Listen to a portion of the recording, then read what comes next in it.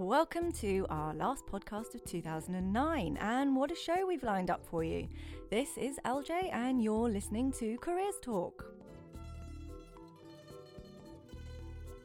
In this show, we're going to have a look back at some of the fantastic Q&As we've had over the past couple of months, and we're also going to pick out some of our most memorable moments we've had with our studio guests. And speaking of guests, we've got two amazing people joining us shortly to mark the end of the year. They are Amanda Boyle and Miranda Bowen, both directors of the brilliant Channel 4 satirical drama Cast-Offs. We'll be chatting about the programme and about their careers as directors. So you literally turn up on your first day, all the crew know each other, you're the sort of outsider who's meant to be respected ringleader, and you've got a kind of gaggle of cast and crew who you have no real relationship with, and you just have to sink your teeth in and just get on with it. Just the Job this week is actually not a job. It's a professional development course, and Catriona Long from Guardian Jobs will be along later to tell us more. But first, Kerry, what have you picked out as your best bits from 2009? Well, the Q&As have been great for me. I've been working quite a lot on them. The first one that it all really started taking off was the working for a charity, which was in July. And we had a great panel. So we had Oxfam, working for a charity which sort of promote careers in the sector, the Variety Club, Charities Advisory Trust, and I think I kind of had an inkling that it would be popular because it's something that we get asked about a lot on the forum. Panellists were talking to each other about their own volunteering experiences and how that led into further work for them, and also recommending schemes that other people can get involved in. And we started off with, how many kinds of average posts did we get when we first started? Well, as an example, surviving redundancy that we did with our employment law expert Philip Lando in January got 19 posts. Right. Yeah. So low. But I can we were quite excited about. At the time it was really exciting. The same later on in January when Escape Studios joined us to talk about animation. That was a really good one though, wasn't it? I remember that. The actual excitement. I was like, look at how many questions we've got. Yeah. And how many did we get in total? 23 posts in total. So there's about 6 questions. Yeah. And so now what are we expecting now in terms of numbers? Well, I think we're averaging out at about 80, between sort of 70 and 80. Times have changed. So which ones have been really, really busy, apart from the charity one? I think the teaching one, you're going to talk about that one? Oh, yeah, the teaching English abroad was really, really popular. That was 167 That posts. was our record posting, That was the record, and that's quite a departure from 19 posts in January, isn't it?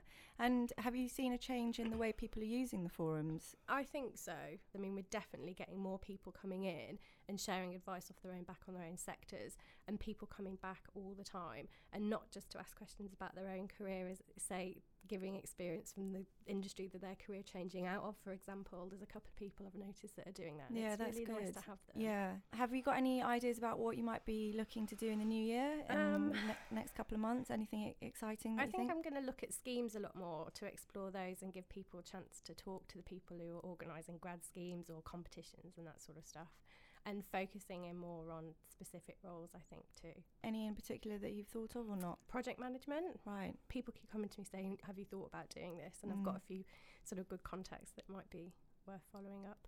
I think maybe like something journalism related as well, but maybe like music or film journalism, and get people that are quite, well known in that field to talk about it. I think that would be quite a draw as well. We also started using Twitter as well, didn't we? Yeah, Twitter's been really important with the Q&As, like not only for just letting people know that we're running them, but in terms of finding people to take part. I found lots of people does anybody know somebody whose career changed into journalism, being an example, and people would like retweet me back and what happened on yes. the online journalism Q&A then? Twitter was quite important for that, wasn't it? Yeah, well, a lot of the people that I approached to get involved in that had quite a big presence on Twitter or were well known throughout social media. So there was a lot of discussion on Twitter about it. People were discussing it, what's going on in the discussion, promoting it. And I remember there was a real buzz around that chat because we were talking about online journalism, and there it was sort of happening online, being talked about. I got that kind of buzz as well from because one of my highlights from the forums is the one that we ran on the beat blogging posts with Sarah Hartley. I thought that was fantastic, using the forums as a way of sort of pre-application process, being able to talk about the posts that were online journalists. That was really exciting.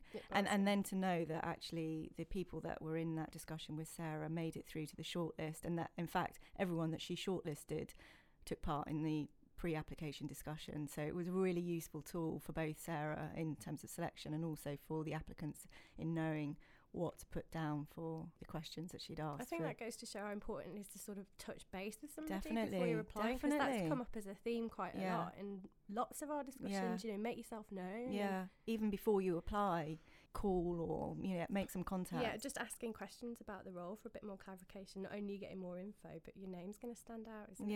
Yeah. No, it's good advice. So what about the brilliant guests we've had then? Oh, I've loved our guests.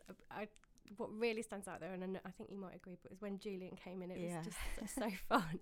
And Julian Lindy of Bower, the stories he had from his career history just really made me laugh, especially it being a sector that I'm quite interested in, sort of popular publishing. And yeah, he talked about his time at Heat, didn't he? Yeah. And also he spoke about his first job at Sugar. Well, it was Sugar, wasn't it? Yeah, his interview. And it was with Joe Elvin, who's now with Glamour.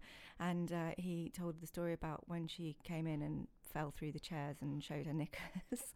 Yeah, she came in like sort of really authoritative, slammed her stuff down like this is going to be a hard, serious interview, and the chair just fell through. She fell between the two chairs, didn't she? So really funny. Who else has stood out for you? I also really liked when Joe Heppenstall came in and talked about environmental careers. Yeah, he was good. And the reason I liked it is because he actually cleared up quite a lot of myths about the industry. Like I think I thought it was a lot more booming and bigger than what it is. Right. Like I think it's painted to be a bit more sort of growing. Yeah. There's more jobs. Or more numbers, he was saying, wasn't he? It's actually quite smaller. Quite niche, yeah. Because wasn't he saying that the figures were, they're bandied about that there's 1.5 million people or positions around that number. Definitely. But actually the realistic figure was more like 200,000 or something, he said, wasn't it? Yep. Yeah. So, that was quite interesting. I really liked, I like them all, obviously. That goes without saying. Too. But I really liked Rob Reiner. The professor of organisational psychology that we had in. I thought his talk was really interesting, and I could have spent some more time talking to him about the relationships that you have at work and the contract that you enter into with the employer and all of that kind of stuff. The psychological contract. That's right. Yeah, I found that really interesting too. So I think we should get him back, actually, and have a chat about that in the new year, maybe. Yeah, definitely. And also, I can't believe you didn't mention Sarah Boorman. I know, I was just thinking about her because I found her really fascinating, especially her story was really good. Yeah, another one with the initiative where she was working in music PR and she went into TV but had an idea to work with the medium of TV to get her back into music, where she devised like a cartoon music video for the Sugar Babes with one of the animators at Turner she was working with. I think it was the Powerpuff Girls, and they're like a cartoon, and she took that idea and would put the Sugar Babes in the place of those characters for their music video. So it's an animated music video, and she pitched it to Island Records and they were really impressed. So I think it's like the stepping stones, isn't it? Just using your initiative and not following the same path as everybody else. And other jobs can inform something you're doing in the future. So yeah. So it's onwards and upwards, isn't it, for 2010? I can't believe we're saying 2010 already. I think 2010 is going to be a great year. It is. It sounds like it's got potential. Well, that's great, Kerry. Thanks for that roundup. And I can't wait, really, for the beginning of next year, because I know we're going to have some amazing guests lined up to come in, and also some really lively discussions in the forums. And actually, if anyone's listening out there and they have any idea about Q&As that they want us to run or guests that they want to hear, let us know on the forums and we'll invite them in and we'll arrange it for you.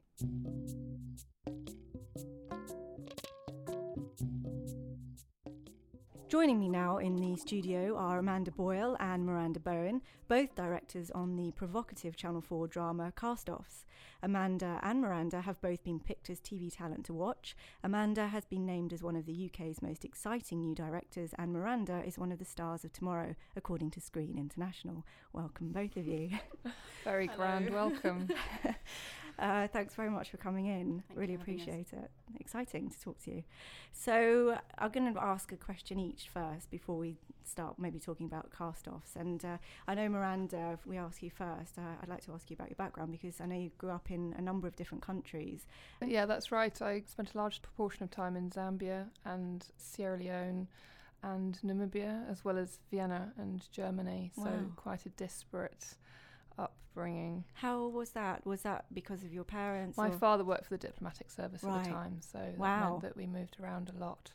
Yeah. And so you moved back to the UK. I say moved back. Did you grow up in the UK to begin with? Or? Sporadically, in between postings, we'd come back, so it wasn't as though I came to the UK aged 18 feeling like a complete alien. I had actually had some experience of living here.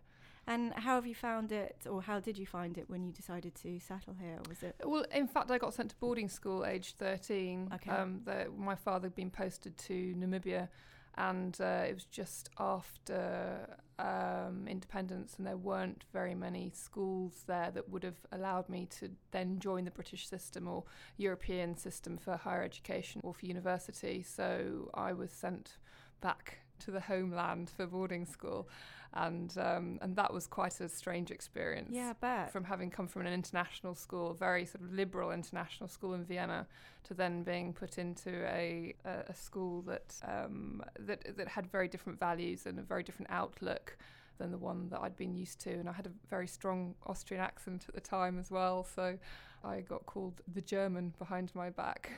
Quite an isolating experience if you'd moved and your parents were still, your family network was still in Austria. I mean, I think both my sister and I were used to it by that point, used to the idea of just picking up and moving and settling wherever we were put down, really.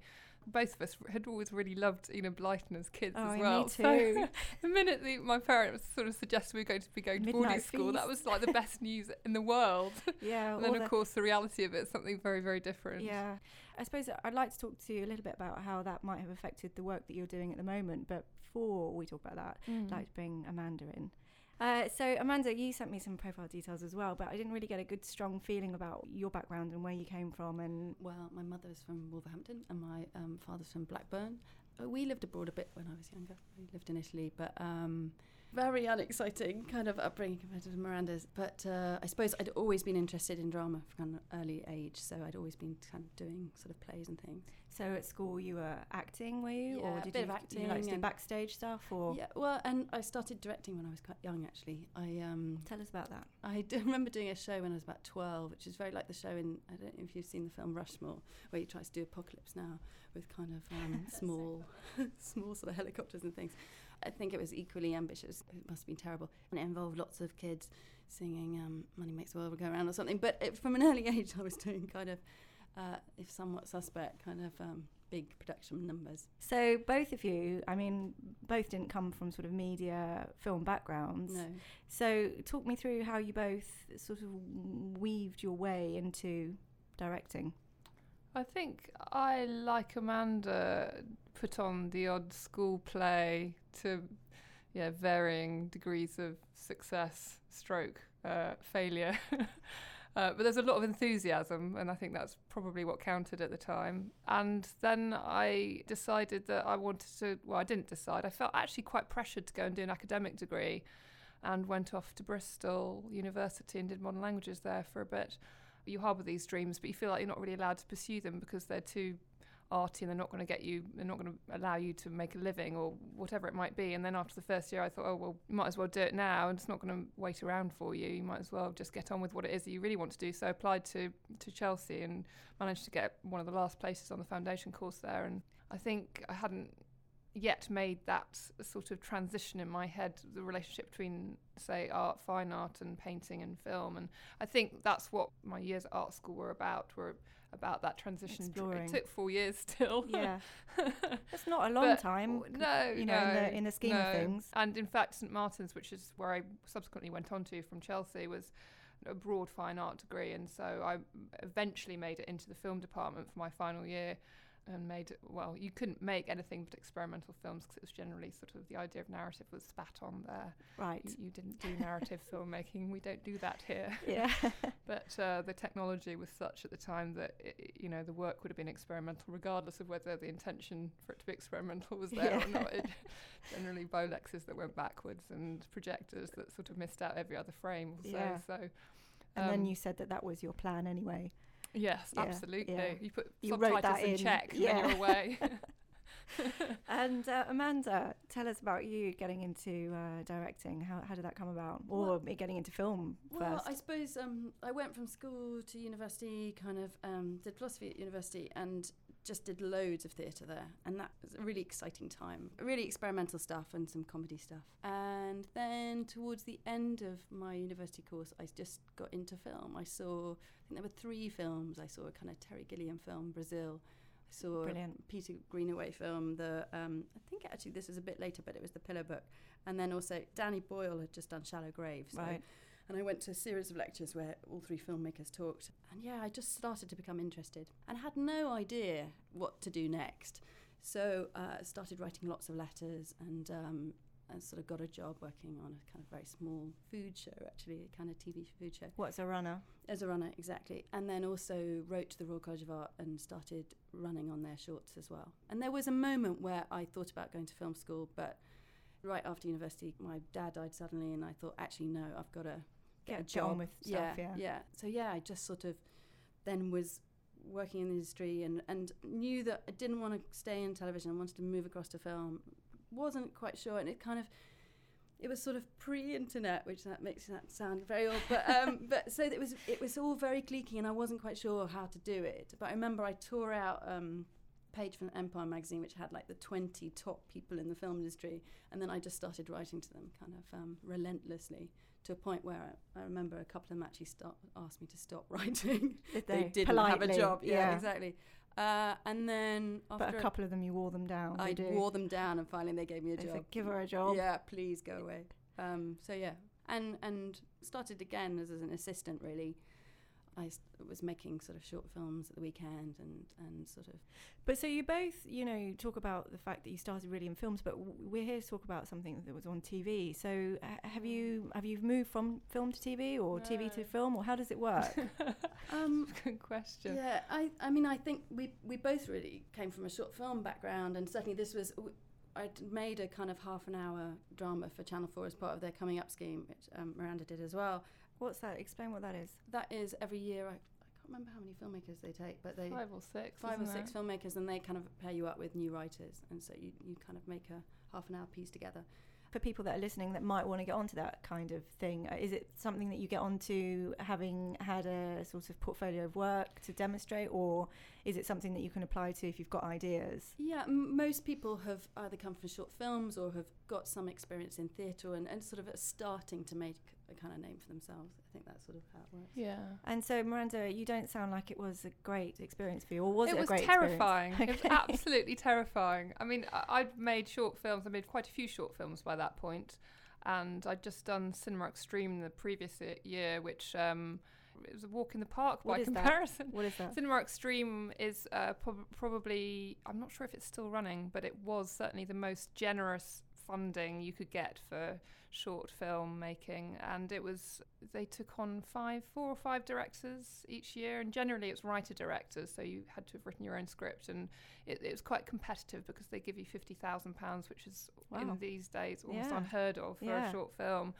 That had been a fantastic experience, and that's Film 4 and the Film Council funded. And then so Channel 4 runs Coming Up, and Coming Up is a sort of TV parallel to Cinema Extreme, I think, and so I think I had slightly naive expectations. And you're literally thrown in the deep end. You've got 4 days to prep your project, 4 days to shoot it, 4 days to edit it. Oh my God. Yeah. 4 days? Yeah, and these are It's half-hour hour. films, yeah. So you literally turn up on your first day, all the crew know each other, you're the sort of outsider who's meant to be respected ringleader, and you've got a kind of gaggle of cast and crew who you have no real relationship with, and you just have to sink your teeth in and just get on with it. I just thought it was the most horrific experience I'd ever been through. But looking back on it, it was difficult, but it definitely, you realise that's just how it is, and you just have to get on with it, knuckle down and get on with it, because schedules haven't got any easier. No. Funding certainly hasn't got any easier. In fact, in hindsight, it was probably a very good, very educational experience. Well, it definitely showed you whether you like it or you don't like it, and if you don't like it, don't do it. Yeah, well, I didn't like it, but But I am you are doing it. I've So liked it a scrap lot that. more subsequently. And Amanda, did you have the same experience, or was it better for you? I mean, I really enjoyed it. It was absolutely kind of just terrifying working at that speed, because I think with short films, you're normally in charge of your own schedule. Obviously, that's determined by how much money you can raise, but you can do it your own way. And it's just quicker, basically, the amount you have to shoot per day. Even on cast-offs, we were working on certainly a very tight budget and a very tight schedule. Well, let's talk about cast-offs then. So, how did it come about, and how did you both get involved? And, explain a bit about that. Basically, I knew one of the writers, Jack Thorne, and had wanted to work with him for ages. And Judy, who was the executive producer on the Coming Up scheme, she also was the executive producer on this programme. So there were various ways that I came to it. But I went in for a meeting with the producer, and I'd read one sort of taster script, and I just loved the script. And I really liked the producer kind of in the meeting. I just thought he was kind of very energetic and was really open to my ideas. And then I think what's unusual is the fact that even though there were taster scripts, we actually cast before there were final scripts. Yeah, so I read that. So we were involved in kind of who these characters might be in the show, and kind of we were involved in sort of formulating what the rules of the show would be as well. It was very quick, wasn't it, this whole Yeah, process? It was an incredibly quick turnaround. I mean, it's very unusual that Channel 4 actually commission without having a script. So from beginning to end, I think the whole turnaround was about 10 months. Wow. And that's starting with no scripts at all, starting with a piece of paper that had an outline of an idea. So, which meant that Amanda and I had a much bigger role than I guess directors normally have in TV, in the sense that, yeah, we were involved with the casting instantly, and to be able to cast, we had to have a very good grasp and understanding of what the series was going to be. And I don't think any of us really did at the beginning. It evolved in a very organic way as we found the actors, as we found our cast. So the scripts There you changed. found the story. Yeah. Absolutely. Because it was definitely about finding these 6 actors who could work together. We did a couple of workshop days where we kind of were putting different combinations together. We met loads of brilliant actors that we didn't work with, but it really was about finding these people The who group. would, yeah, exactly. Subjected them to some awful improvisation games. Did you? Like what? Well, in fact, they were really good in that they blasted a lot of preconceptions about disability out of the water. And because, I mean, I haven't had that much exposure to disability, and I think it was a big eye-opener. And I remember in one of those first sessions we had Tim Gebbles, who we eventually cast as Tom in Cast-Offs, who's blind, and we did an exercise whereby we blindfolded everyone other than Tim, obviously. And they had to sort of run around or walk around the room and find someone else and then describe that person to everyone else. I guess it was trying to equalise senses or trying to make people understand one another's disabilities in some way. And when it came to Tim to describe the other person, he balked at the idea of actually laying his hands on someone's face and said, this is a fallacy that's been invented by a Lionel Richie video that blind people actually like to touch other people's faces to know what they look like. Yeah. And that was just one thing. And you realise that he sort of says how he spends a lot of his life having to recross roads that some benevolent passerby has actually made him over. Yeah. It was very important to us to try and glean absolutely authentic understanding of the experience of the varying disabilities. Disabilities very often kind of clumped into one big kind of idea, but each disability obviously has a very, very different impact on that person's life. They have nothing in common really at all. No, and the whole sort of definition of what disability is quite part and parcel of that whole show, isn't it? Absolutely. The sort of exploration of what is classed as disability.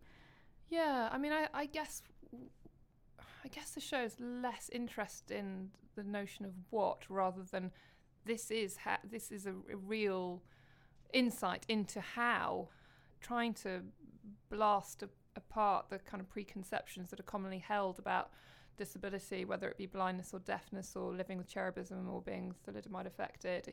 It's just trying to give an insight into the reality of that, but without dwelling on it, with actually trying to, more than anything else, emphasize that first and foremost, people are people. Yeah. Whatever impairments or disabilities they might have is very much secondary to their existence. And I think that's important to say that kind of when we came onto the project, there was always a reality show element to it. But kind of as we got involved in the sort of the workshop process, it became a character piece. So really each episode is about a character, and these characters are likeable and flawed, and I think certainly that's what really fascinated me, the fact that, you know, like any great drama, these were very grey characters. Well, in fact, you know, I haven't watched them all. I've watched 2, Yeah. which I thought they're fantastic. And actually, as you watch the episodes, the disability is less and less obvious, and what you're interested in is the character, and they're such flawed characters, aren't they? They are, and but really likeable and Very kind likeable. of and interesting. The episode's about April, and April is played by Victoria Wright, who has cherubism, which is a form of, I'm still probably getting this wrong, but a form of fibrous growth in her face, and yeah, the episode doesn't mention that at all. That's what I kind of was really interested in. The Kind of characters. just the characters, And yeah. their stories. So can you explain to us, people that don't know what you do, actually what you do on set? Take us through a sort of day, you know, in terms of like the task. Give us a flavour of actually what you have to do as a director. Our director's really in charge of kind of everything in front of the camera, kind of the choice of the actors and the way it looks, and obviously that's in charge, but in collaboration with a team of people. And I think the way both of us work is kind of it's very fluid, that kind of relationship with these people. I think some wise person at one point somewhere along the line said about directing that 90% of it's choosing the people you work with. And I think there's actually a lot of truth in that your choices of who you collaborate with are, you choose people who you can communicate well with and who you have absolute faith and trust in will deliver what it is that you have in mind. We were really lucky with our crew. Yeah. George Steele deserves a huge mention because he was our DP who was unrelenting in his ambition and generosity and fortitude, and he's a bear of a man, and we had such a kind of a ridiculous schedule at times. So for instance, in the last episode, I shot 13 pages of script in one day. So you'd normally do about 8 maybe, or sometimes on a film you do like 5. So we were kind of, you know, and obviously the fear of that is that will be reflected in the quality of performance and the way it looks. And George he's really fascinated in performance, and he's got this kind of strength to get through that kind of schedule, but he's also kind of just very poetical in the way that he composes shots. But likewise, he was dragging generators into muddy fields at 3 a.m, so because we couldn't afford security. But I suppose with regards the question of kind of how we do our job, I suppose before kind of filming, we talked a lot with George and with Richard, our production designer, about the look of it. And this is obviously, there's an element that it's a reality show. So we knew we were going to shoot it, lots of it handheld, and also we were going to have cameras on tripods, or looking like they were on tripods, to give that feel. But we also wanted it to be very cinematic. So we were very careful about the choice of lenses, and we were very careful about the colour palette. We saw a film... Gamora, was it? And also the vampire film, Let the Right One In. Yeah, which had a very controlled colour palette. And so, you know, we knew we wanted primary colours. We shot on the red camera, which is a high definition camera, and we used film lenses. Again, it just kind of, everything was about being very detailed about the texture we created. And this is all pre-filming. This is all pre. And then you get onto set and it all goes out the window. whatever goes. Any brilliant ideas Yeah, you'd had we'll during do it. prep, it was completely wiped away by, you got to get it done, you've got 7 shots to do in 2 minutes. Exactly, but it is definitely about creating rules, and so that when you're under pressure you can go, hang on, we don't do it like that, we've got to do it like this, you know. And particularly, you know, because there were the 2 of us, that was quite important. So there was continuity. But also I think it was a very specific language we had to emulate. So it was using the language of documentary. For example, we decided that in the backstories and the flashbacks, we could only have one camera, which meant that you couldn't do reverse shots. You couldn't be logistically anywhere that the camera technically couldn't have got to within that space of time. So even though we were using jump cuts when we came to the edit, we had to be quite strict about how we shot that. When it came to the island, we decided that Big Brother style, the fictional production company would have had cameras installed everywhere. We were then allowed to do reverses. We could go from long shots through to close-ups to wide shots. We could cut around basically. But we could also play with that contrast, because on the island we could have big epic shots, and then everything was much smaller in these backstories, which again you play with to kind of create this texture of the show. Then really on set it's about to help the actors get the performance you kind of need. Peter Mitchell, who plays Dan, and Victoria Wright, who plays April, neither of them had kind of acted before. It was really clear in casting, I think this is why casting is so important, it was really clear in castings that they both had the potential to kind of do the job. Peter's just very, very charismatic and charming, and you immediately warm to him. And Victoria is naturally funny. And in this, we did this improvisation where we had got a collection of actors together, and this is the first time Victoria had ever done anything like this, and she had to share a secret with one of the actors, and she revealed that her secret was that she'd had plastic surgery to look funny looking, and the actor she was working with just didn't know what to say. And it was really bold and funny, and that for me is one of the things that was so superb about this project, because all the actors were really generous in that relationship, and I learned a lot. It was great. So how do you feel? Are you proud? Are you pleased? Are you how do you feel about your work? I found seeing them on television makes a really big difference. Yeah, I agree. Strangely, I think this series works on a small screen. It's devised for a small screen, and it's obviously playing off the language of reality TV in particular, and so it actually works well. Suits the medium. Lots of people think that if they put something up on a big screen, it'll It's make gonna it be more better. powerful, and it's not necessarily the case, I don't think. Yeah. So when I spoke at the beginning about your backgrounds and everything, are you seeing themes and strands and ideas and motifs that are following you through each of your work? Can you see reflections? Similarly, I think it's probably easier for me to say that about Amanda. Well, okay, do it for each other. I definitely can see themes emerging in your work. There's always a theme of, obviously science and mathematics and numeracy comes through. There's a sense of alienation, maybe some sort of struggle for communication, I would say. Always very beautiful looking.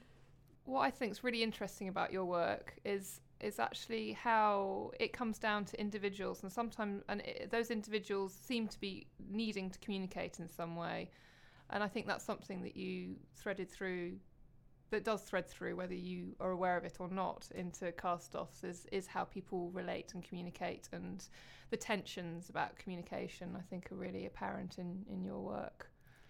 Is that fair? I also like the comedy I really like the comedy in cast-offs. I love that. I think I learnt loads from Miranda, and I think what she's so superb about creating atmosphere and just the texture of film. And there's lots of different character details. I don't think I'm going to be as spot on as you, but there's character details, particularly in the Gabby episode and actually in the Will episode. I think there are definitely themes that she's exploring, and that's wonderful to see, kind of.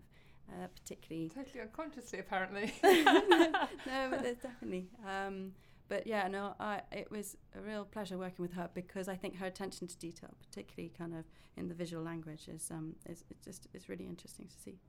So I guess really I just want to talk about advice for people maybe wanting to follow in the same footsteps as you both, and what advice you would have given yourselves had you had the chance, and what would you say?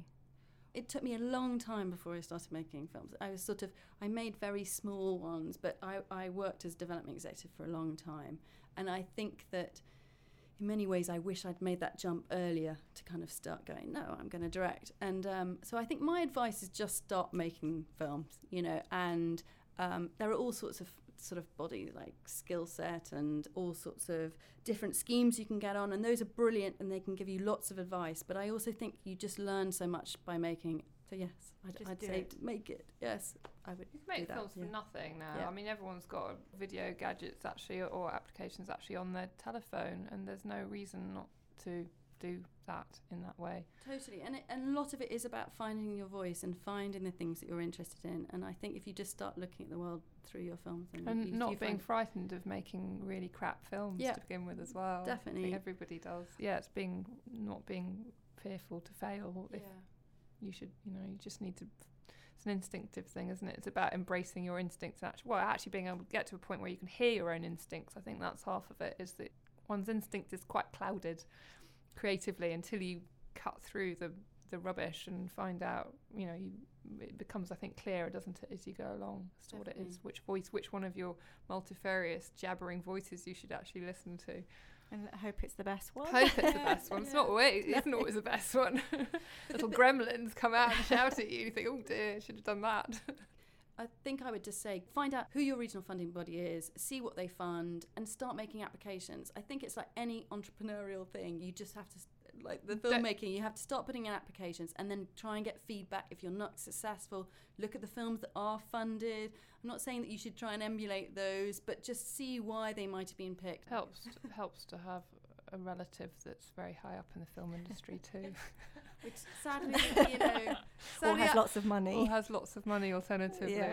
To either is often good. The same thing. Yeah.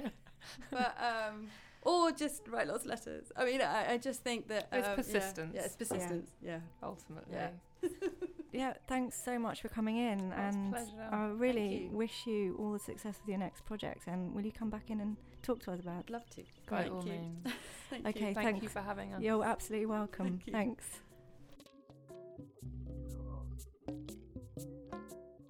Catriona Long has joined us now for Just the Job, but it's not just the job, is it, Catriona? It's not just a job. This is a course whereby you can obtain a professional qualification. So it's for people that want to train in what particular profession?